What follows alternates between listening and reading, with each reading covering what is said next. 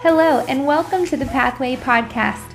Our mission is to help you know God, find family, and make a difference. Enjoy today's message.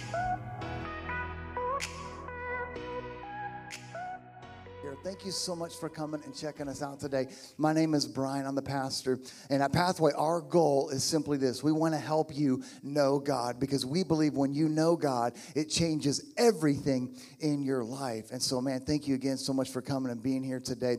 At Pathway, what we do every summer, we go through the whole Bible. And really, if the Bible had like a highlight reel, we look at some of the most famous stories in the entire Bible. Maybe like if you were raised in church, you might be familiar with some of these. Even if you weren't raised in church and like this is your first church experience ever, welcome. This is the place for you. We did this for you, so we're glad that you're here. But even if you really haven't been in church, you don't know some of this. Some of these stories you probably heard on some level in pop culture. Some of them have been made into blockbuster movies in Hollywood, and some of them you just kind of heard in reference, but maybe you didn't know what the reference was to. And so that's what we're going to look at. Last week we talked about a really powerful story in the Bible that actually happened. Archaeologists, even atheist archaeologists, can agree that this event actually happened, but it was found in the Old Testament of the Bible in a book called Joshua, because he's kind of the main character. And in Joshua chapter 6, we talked about the walls of this fortified city, Jericho, and how worship brought the walls down. Just like what you were doing a while ago.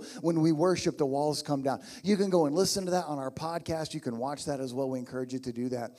But what we're going to look at today is several hundred years after that event. The Jewish people, the Israelites, they have taken the land that God promised them, which would be like modern day Israel. They've taken this land, and before they could take it, they had to kick the people out that were living there. They were evil, wicked, horrible people, and so they took over the land. They took over most of it. They didn't take over all of it, which is a whole message in and of itself that listen, sometimes when you leave the door cracked for the enemy to sneak into your life, he will, and he will cause heartache every time. That's why it's important when we give our life to Jesus to be full steam ahead and get rid of all the things in our past, because what happens with them is there's a group of people that they don't drive out. They're called the Philistines. We're going to talk about a famous story next week, David, who killed this giant named Goliath, who was a Philistine. We'll look at that next week. And the Philistines live in what is modern-day Gaza. So if you hear on the news that the Jewish people today and the people in Gaza are fighting, nothing new. That's been happening since the days of the Bible in the Old Testament.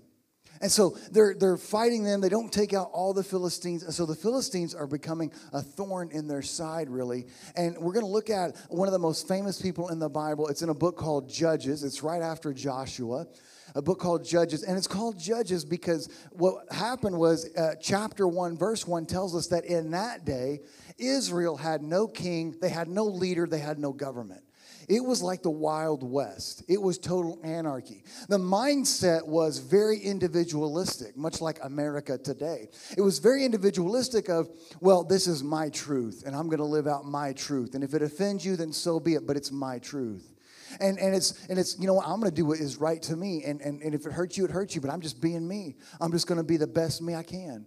And there's an element where I understand what you're saying, but I just want to let you know that mindset has already been lived out. And actually, when you live it all the way out, it ends in utter chaos. Because when you read Judges, it tells us chapter 1, verse 1, everybody had that mindset. I'm just going to do what's good for me. And by the end, it is complete chaos in their country, in their nation, spiritually and personally in their lives. And so God would raise up what they called judges, which would be leaders, to help lead the Jewish people during certain times to give them deliverance and freedom from the Philistines. And one of the most famous ones takes place over 3 chapters. We're going to look at just a few of them. But Judges chapters 13 through 16, the famous character called Samson. And Samson is this guy that has a really an interesting but yet horrifically sad story. And if you want to check out, I just want to read some of the most famous parts of his life. So I just took over a couple of chapters, the highlights, so you understand why this guy is so special. And I'm just going to read these to you. Just lean into this. Chapter 13, verses 24 through 25. It says, when her son was born, she named him Samson, and God blessed him as he grew. And the Spirit of the Lord began to stir in him. chapter 14, verse 6. At that moment, the Spirit of the Lord came powerfully upon him, and he ripped the lion's jaws apart with his bare hands. He did it as casually as if it were a young goat. What that means is he literally took a lion. Of all the my kids will tell you, my favorite animal in the world are lions. I love them. They scare me to death, and that's why I'm glad they're behind glass or whatever. I love lions. But this dude took a fully grown male adult lion and ripped it from the top of its jaw, the bottom of its jaw, ripped it in two down the length of its body as if it was like paper, like it was nothing. I mean, you go try that. Let me know how it goes for you. It was amazing. Chapter 14, verse 19. Then the Spirit of the Lord came powerfully upon him, and he went down to the town of Ashkelon. He killed 30 men, took their belongings, and gave their clothing to other men. Chapter 15, verses 4 through 5. Then he went out and caught 300 wild foxes. He tied their tails together in pairs. Then he fastened a torch to each of their pair of tails. Yeah, I read that right. So what he did, he catches 300 wild foxes, takes their tails, ties them in a knot, puts a torch right in the middle of their tails. Then he lit the torches. The foxes ran through the grain fields of the Philistines, and he burned all their grain to the ground, including their sheaves and uncut grain. He also destroyed their vineyards and olive groves. Chapter 15, verses 14 through 15.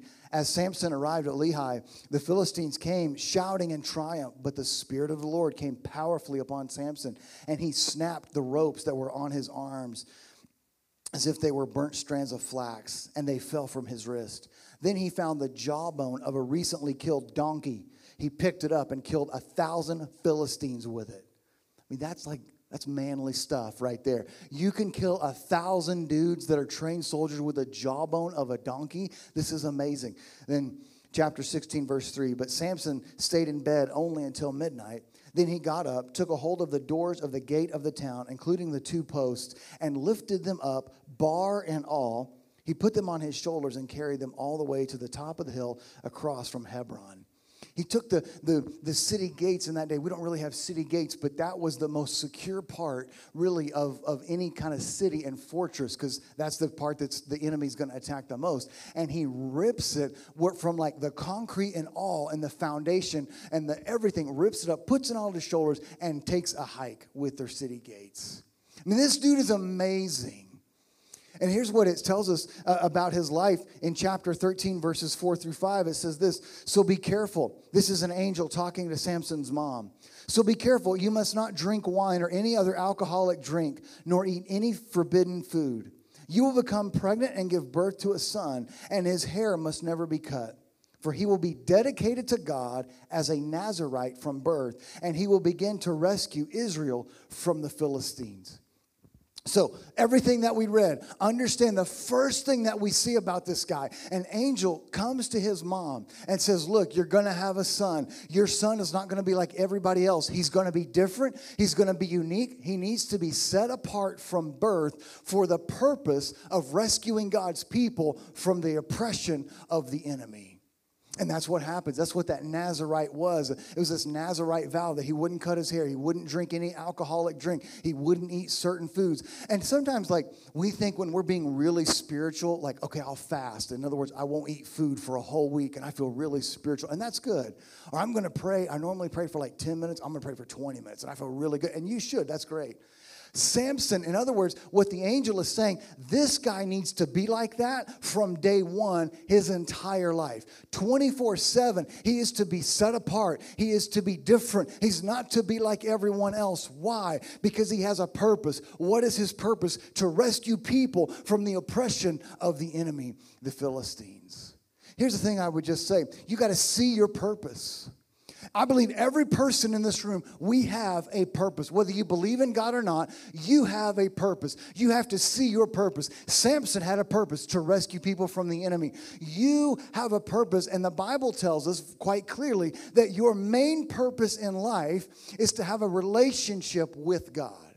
Not religion at God. That's different. That's just going to church and checking a box. I'm talking relationship daily, intimate, every moment, every day. That is your purpose. That's why God created you, is to have a relationship with Him. That's your purpose. Now, then you're like, well, I've done that. I'm here, aren't I? Like, I got that purpose. That's great. Now, your next purpose needs to be this: helping to rescue other people from the oppression of their enemy, the devil. Like, look, you got to help. And I'm not talking about like exorcism. I'm saying rescue them from the oppression of sin, the oppression of hopelessness, the oppression of despair and discouragement and sin, to rescue them. It's great that you're rescued and you have a relationship with God. But now, who are you rescuing as well? That is your purpose, to reach other people for Jesus and give them the hope and the message and the life-changing truth of Jesus.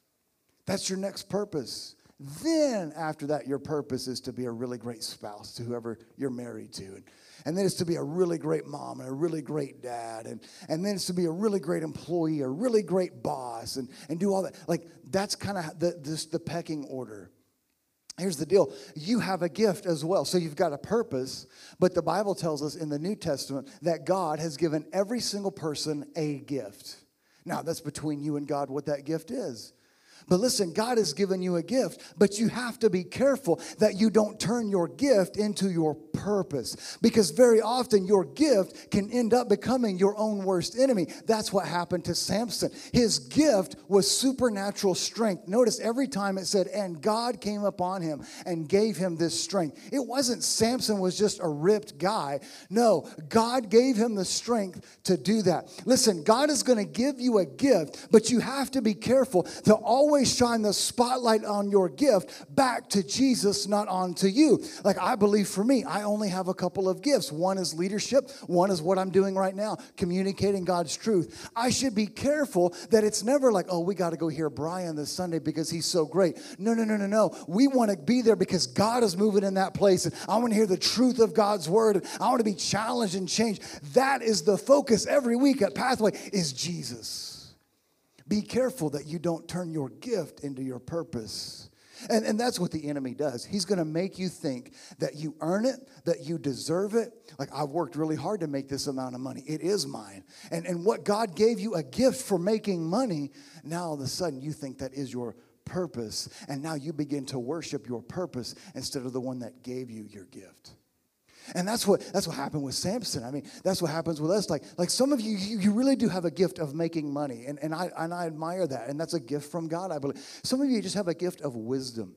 I mean, people love to be around you because of the wisdom that God has given you. But we should always be careful to understand that God gave me this gift. And when I am to use it, it is to honor him and to bring people back to him, to rescue people to him. Not to say, oh, look at the money I've made, and oh, look at how smart I am. No. It's how can I rescue other people? The enemy makes you think that you deserved it or you earned it. No. That's what happened with Samson. Here's the other thing about Samson.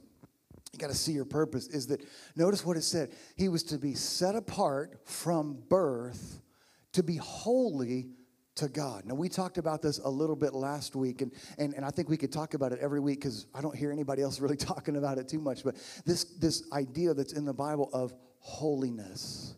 Holiness is not long hair and long dresses and no makeup, and that's fine. That's really just religion. Holiness is, I am set apart. I might look like everybody else on the outside, but on the inside, I am different on purpose for a purpose. That I don't talk like everybody else talks. I don't do the same things that they do. When I'm around a group of guys, I don't run my wife down the way that they do. I'm going to lift her up. When I'm going to honor my kids, and I'm going to raise them to love Jesus, and I want to live a holy life, and I want there to be a holiness on my life, and a holiness on my home, and a holiness on my spouse and on my kids. I just want holiness in my life. And that's what God wants. And so I recognize that you, when you give your life to Jesus, instantly are set apart for God. You're set apart by God, for God, on a purpose and for a purpose. What is that? To rescue other people. Holiness is not, look at how holy I am. I read 5 chapters of my Bible last night. Did you? No, that's religious snobbery. And we don't want that here. You can go somewhere else. No, don't tell me how much you read. kind of don't really care, to be honest with you. Or you know, I was just praying. And in the third hour of my prayer, the Lord spoke to me. Well, that's great for you. I prayed 30 minutes last night. It's not about the amount of time. It's a lifestyle. Holiness is not, well, I went to church and now I'm holy. No. It's a lifestyle of being different. Why? Not to look at how holy I am. That's what religious people do. But to bring people to Jesus and rescue them for him. You got to see your purpose. Now here's the next thing. You got to stay focused. Notice this in chapter 16, verses 15 through 21. This is towards the end of Samson's career, of his life, and he meets this Philistine woman named Delilah. Chapter 16, verses 15 through 21 says this. Then Delilah pouted. How can you tell me I love you when you don't even share your secrets with me? You have made fun of me 3 times now, and you still haven't told me what makes you so strong. She tormented with her nagging day after day until he was sick to death of it. Finally, Samson shared his secret with her. My hair has never been cut, he confessed, for I was dedicated to God as a Nazirite from birth. If my head was shaved, my strength would leave me, and I would be as weak as anyone else. Delilah realized he had finally told her the truth, so she sent for the Philistine rulers. Come back one more time, she said, for he has finally told me his secret. So the Philistine rulers returned with money in their hands. Delilah lulled Samson to sleep with his head in her lap, and then she called in a man to shave off the 7 locks of his hair. In this way, she began to bring him down, and his strength left him.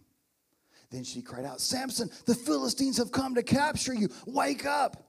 Or when he woke up, he thought, I will do as before and shake myself free. But he didn't realize the Lord had left him. So the Philistines captured him and gouged out his eyes.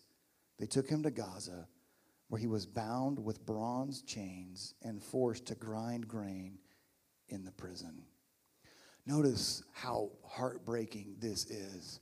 Remember at the beginning, all the great things that I read about you that he did. I mean, all like what potential his life was supposed to be. He was set apart by God, for God, to be holy, to be different, to rescue people, to rescue the Jewish people from the oppression of the enemy. And now, what do we find him? He is trying to marry one of the enemy.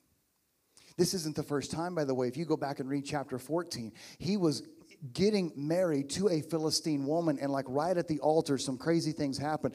But in other words, Samson, this is so important, instead of rescuing people from the enemy, he is marrying into the enemy. Why? He lost his focus. And notice what it said in verse 20. Samson thought, I will do as if every other time and shake myself free. But he didn't realize God had left him. Why? He lost his focus. Can I just say this? The source of Samson's strength was never in his hair. It was in God's ability. And notice what we read, all those verses. It never said, and his hair magically glowed, and he had supernatural strength to lift the lion apart. No, it said God stirred within him. Listen, he lost his focus. Instead of focusing on his purpose of what God had called him to do, he begins to lose his focus and get distracted on the enemy. I just say this, that he's trying to marry into the enemy. Instead of rescuing them, he loses his focus. What Samson has actually done is made what the Bible would call an idol out of women, especially Philistine women. Now, we don't really worship idols in America, at least we shouldn't, and that's wrong and that's bad. And Samson's not worshiping a statue. That's what an idol is. It's some kind of a physical statue that people worship in place of God, and they're fake. They're made by humans, so they can't really do anything. But just follow me. Samson, what he's doing here, notice the verbiage that the text says in chapter 16, that she wore him down. And finally, Samson gave him all of his heart. He shared all of his secret that, it's in my hair. No, Samson, it's not. It's in God's presence on your life. But what Samson has done really is realize Delilah's threatening to leave me. I can't live without Delilah. I've got to have her. And whatever it takes to keep her in my life, that's what I will do. I mean, I'll tell her every secret that I have. I'll give her my social security number, my ATM bank code, whatever it is. I can't live without her. we have to be careful that we're not just like Samson. That you could take everything from my life, but not my job, not my career, not my relationship. Man, don't take my money, whatever it is in my life. Like, I'll give everything. I can't live without this one thing. I have to have it. You're worshiping an idol.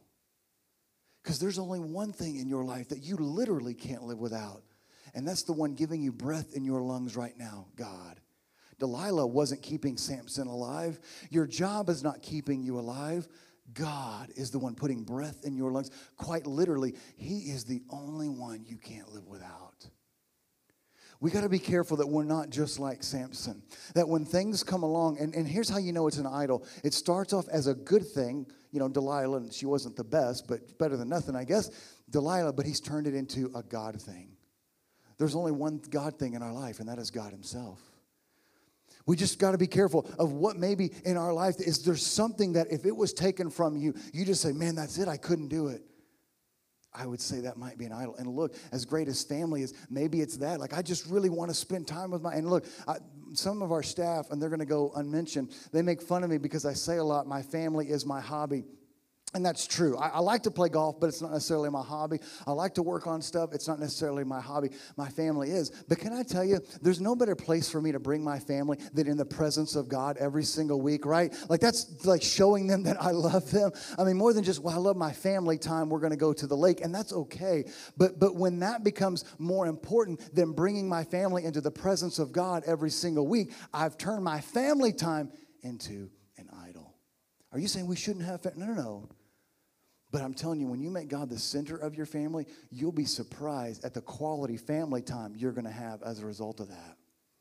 Got to be looking out for what you make an idol. Here's the thing. Maybe many of us, we can't think straight because we can't even see straight. Samson, we find him at the end at a place in his life where he is not thinking straight. He's not thinking correctly because he's lost his focus. He can't even see straight. Like, that's the problem. Maybe you're in a situation where you're losing sleep at night and you're stressed and you're worried and you don't know what to do and you don't know what's going to happen next. And you can't even think straight about this issue because you're losing your focus. You can't even see straight anymore. And I would just say this, as we said last week, anytime the Bible repeats itself, you really need to pay attention because most often that's the main idea of what the Bible's trying to communicate to us. Remember what I said in chapter 1, verse 1 of Judges? It says that everyone did what was right in their own eyes. And now notice here, if you were to read the life of Samson, there's 3 different times where it mentions his eyes. One in chapter 14, when he sees this Philistine woman that he wants to marry, it says that he saw her and he had to have her. And now with Delilah, it says earlier, we didn't read it for time's sake, but when he saw Delilah, he had to have her.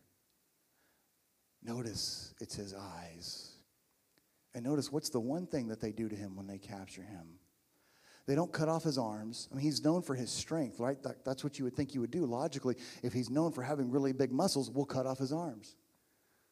No, they gouge out what? His eyes. Jesus says this in the New Testament, in Matthew. As we said earlier, Matthew was a follower of Jesus, and he writes the book of Matthew, the life of Jesus in the New Testament. And Jesus says this in chapter 6, that your eye is the lamp of your body. In other words, be careful what you allow in because that will illuminate, good or bad, everything else in your life. My question to you is, what are you looking at, and have you lost focus of the main thing that you should be looking at? See, for Samson, he lost his focus. His focus was to be God and to be rescuing people from the Philistines. Instead, he gets distracted and he is looking at the Philistines and marrying them, and he's ignoring God. I just say this, that we have to be careful at what you make an idol out of. You got to be careful as to what you're looking at. For Samson, it was his eyes. I would just say this. We talked about this a little bit last week, that whatever you look at, I believe you'll become. When you look at politics all the time, you're going to be consumed with that. And before you know it, you're not talking about the goodness of God out of your mouth. You're talking about how this person is bad and that group of people is horrible. And if we could just pass this right policy, then that would change them. And before you know it, if you're looking at money, you're consumed with money. You're not talking about the goodness of God and how his mercy and his grace has changed you. You're talking about how you're going to make more money and what you're going to do with the money that you've made. If you're not careful, you look at social status and I want to be bigger and better and I want to have more, and you begin to talk about that. You got to be careful. That's why a lot in Psalms, which are a collection of poems and songs in the Old Testament about God, very, very often they will say, magnify God. In other words, what's a magnifying glass? It makes something small really large so it fills up the entire frame. That's what it means. And as we said last week, to worship, that when I'm worshiping, I am making God bigger in my life. I am magnifying him. He is my focus. That's why worship is important. That's why being here is important, because you're allowing God to fill up the frame of your vision that you can't see your problem anymore. It might still be there, but you're not focused on it. You can't see that discouragement anymore, the oppression of the enemy. All you can see is the goodness of God, because that is your focus. What are you focusing on? And maybe you're more consumed with the enemy. And I would just say this: magnify God. Magnify God's goodness. Anytime I have an issue or a problem pop up, I just begin to think about God's goodness. I say it out loud. I read the Bible. I listen to worship music. Why? Because what I'm doing is, if I'm not careful, the enemy will come in and begin to push me down and begin to try to make God smaller in my life. And I'm more consumed and focused on the problem than I am the goodness of my God. But when I can begin to magnify God, all of a sudden that little spot begins to get bigger and bigger, and it pushes the enemy out of my life. You have to magnify God. Notice with Samson, here's a guy that starts off, he's supposed to see for God. He's supposed to be the man that is focused on God. And yet at the end, he's focused on the enemy, and they take his eyes. Here's a man that had truly supernatural strength. I mean, he was just a really strong guy that God gave him that strength, but he's spiritually extremely weak. And in the end, he becomes physically weak as well. Notice how often the Bible does the opposite like that. Instead of being strong like he's supposed to be, he's spiritually weak. Instead of oppressing the enemy and fighting and killing the enemy, he's now captured by the very people he's supposed to deliver them from. So listen, today, maybe you find yourself in that situation. Maybe you would say, yeah, that's me. I've lost my focus, and I can't think straight. I can't see straight. I'm focusing on the wrong thing. I don't know what to do, and it just seems like this problem is getting bigger and bigger, and I've just lost my focus. The good thing is, it doesn't end there. I would tell you this: if you've lost your focus in life, and maybe you don't even believe in God at all, and we welcome you here, this is a place we want you to be, I'm just asking you, just try this, because you truly have nothing else to lose. You've tried everything else, and it's failed, and it's probably made it worse. Here's the thing: look to Jesus. Look to Jesus. Notice what it says at the end in chapter 16, verse 26 through 30. Now the temple was completely filled with people. All the Philistine rulers were there, and there were about 3,000 men and women on the roof who were watching as Samson amused them. Then Samson prayed to the Lord, "Sovereign Lord, remember me again. Oh God, please strengthen me just one more time. With one blow, let me pay back the Philistines for the loss of my 2 eyes." Then Samson put his hand on the 2 cinder pillars that held up the temple. Pushing against them with both hands, he prayed, "Let me die with the Philistines." And the temple crashed down on the Philistine rulers and on all the people. So he killed more people when he died than he had during his entire lifetime. I find it really comforting that Samson, at the end, he's captured away. Instead of breaking chains, he's led in chains. And there's this big Philistine party. There's 3,000 of them, people on the roof, people down below. They're breaking the fire codes. I mean, just packing people in there. And they're having this party, and they're worshiping their false god named Dagon. And as they're there, they bring Samson out to make fun of him, and he can't see. And he puts his hands against the two main supporting columns that support the entire structure. And he prays, God, just one more time. And he pushes them apart. They fall down. Here's what that tells me about God. Notice what he said in verse 28. He prayed, God, rescue me one time.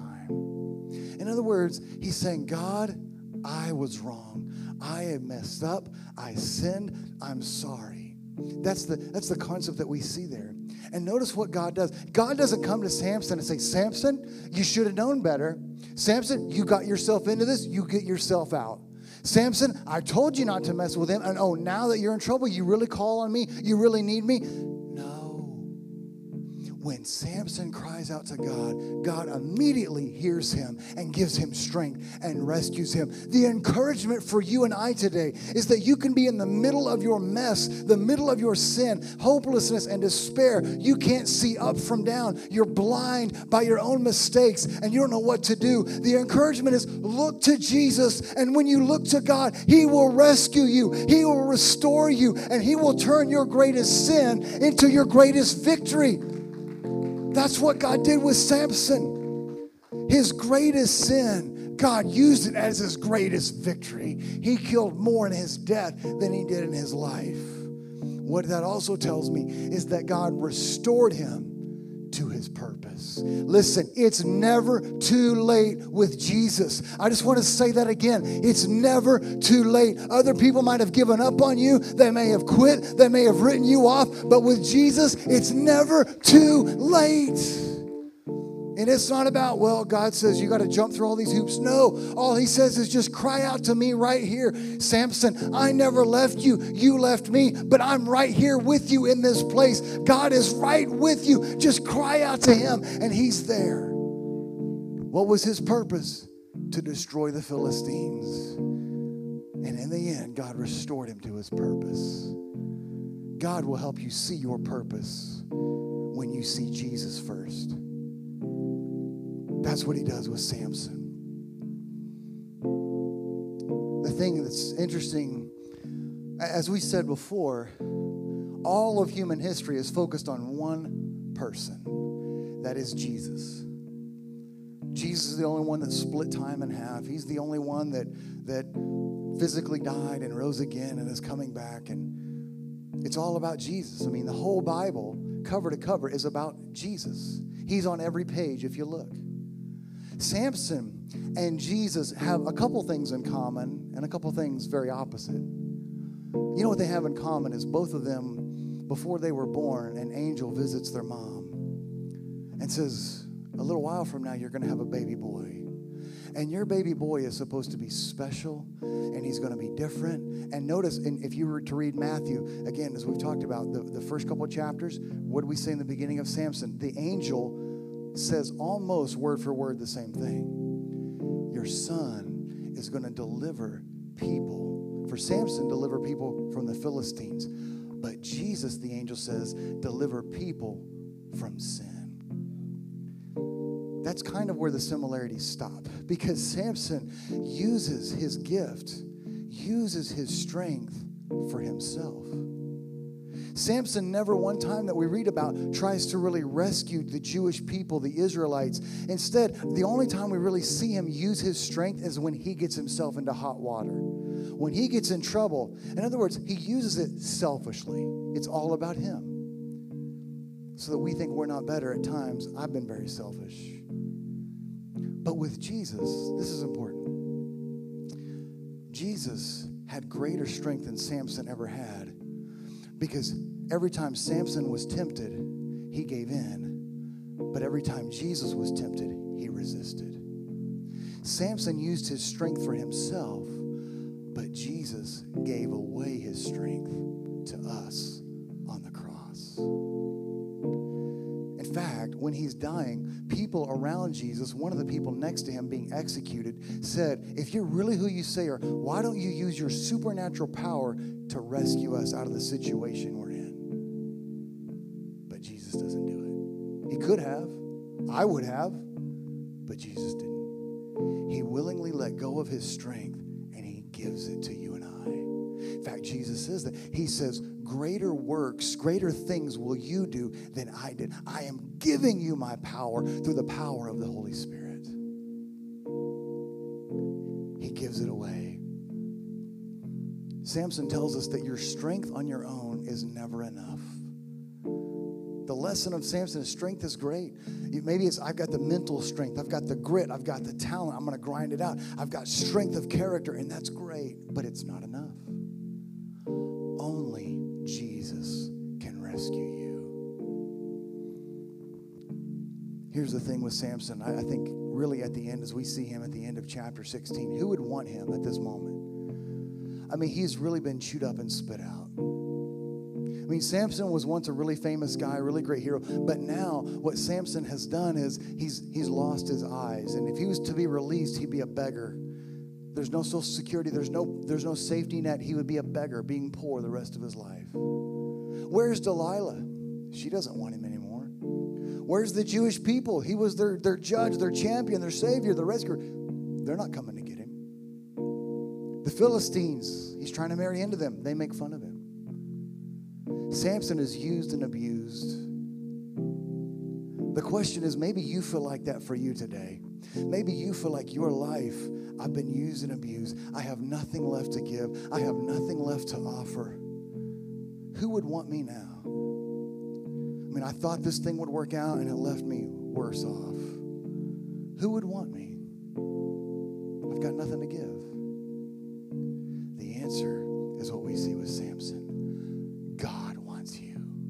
Jesus wants you. You might feel like everybody else has given up and they've quit and they don't want you and they've rejected you. But Jesus wants you so bad. He has died to have you, and he would do it again and again and again just for you because he loves you that much. You're not alone. Jesus wants you. Let's pray. Father, thank you for this day. Thank you for the truth of what we see with the life, the real life of Samson.